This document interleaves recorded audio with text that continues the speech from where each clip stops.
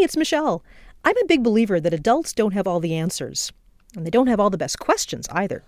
That's why we're starting Telescope, a new offering from Orbital Path and PRX.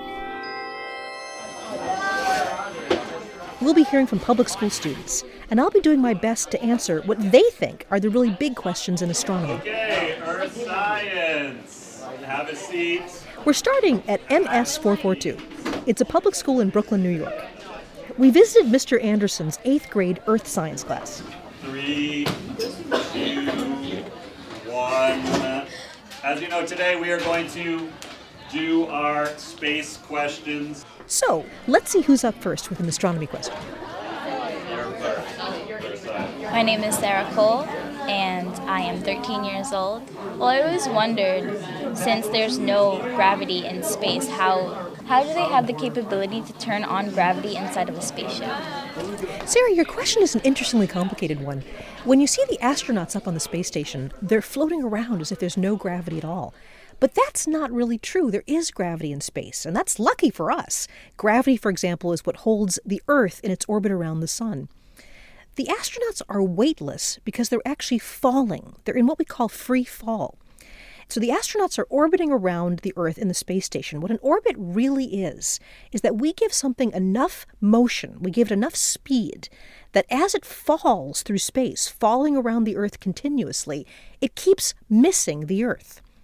It's not that there isn't gravity up there. The space station, for example, is about 200 miles above us.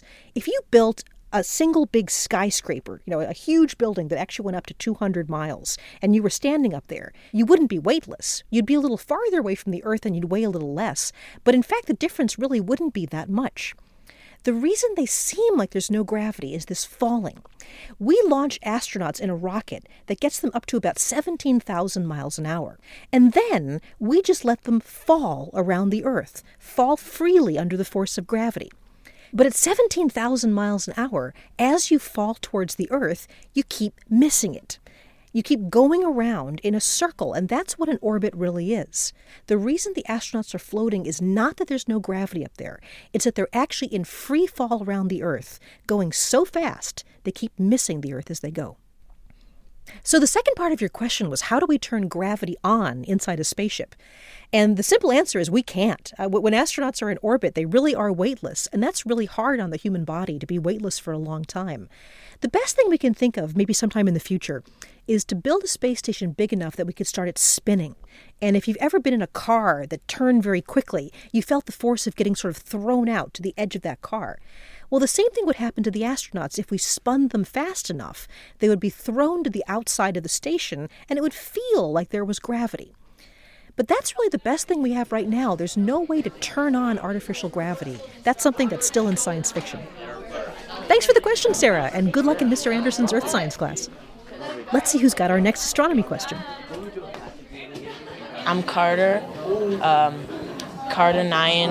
I am 13 years old, and I'm in 8th grade. We always associate stars with something magical or kind of beyond us, like something to look up to, I guess.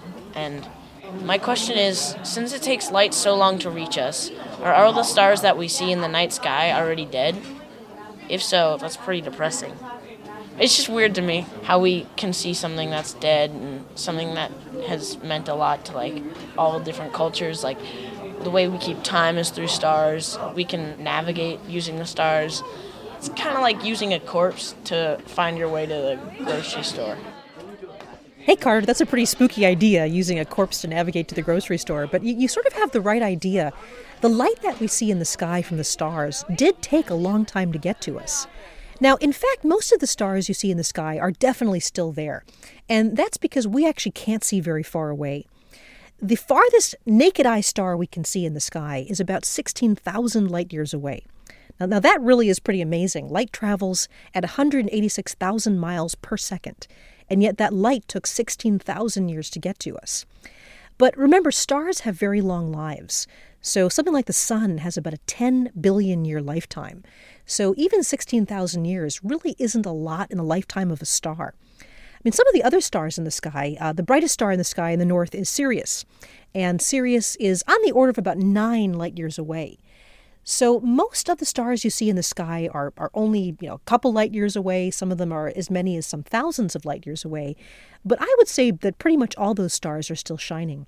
Now, there is one that's kind of an exception. It's one of my favorite stars in the sky. It's in the constellation Orion. It's the big red star called Betelgeuse.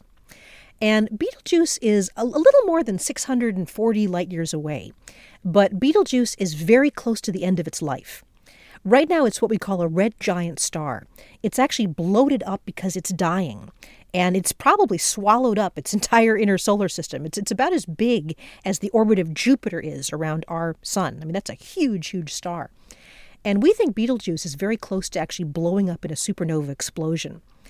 Now, these things are absolutely impossible to predict. It's possible that Betelgeuse has already blown up. And we won't know that until the light from the explosion gets to us. And that will take about 640 years. So Betelgeuse also may not blow up for tens of thousands of years. I mean, we really don't know how close it is to dying. And that's not going to be a problem for us on Earth. It's not going to be dangerous. But it will light up the night sky, probably for many weeks.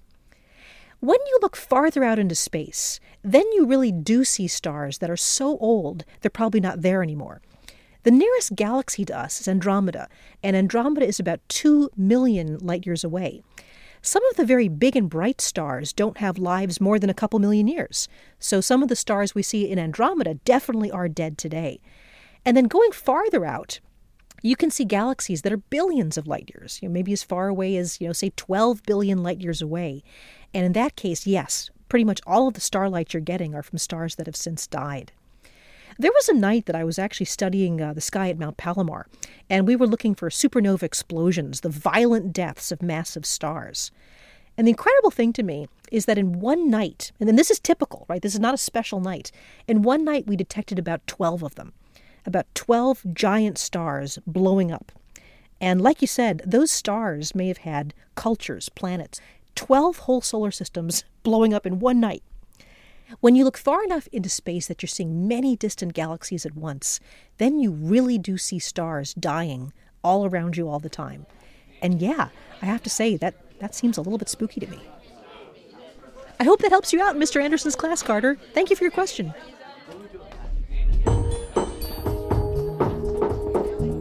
From PRX, this is Orbital Path, a show about the cosmos and our place in it. I'm Michelle Thaller. Support for Orbital Path is provided by the Alfred P. Sloan Foundation, enhancing public understanding of science, technology, and economic performance. More at sloan.org. This episode of Orbital Path was produced by David Schulman. Our editor is Andrea Mustain. Special thanks to John Barth and Genevieve Sponsler at PRX. Signing off for now, I'm Michelle Thaller. A little bit of dead stardust.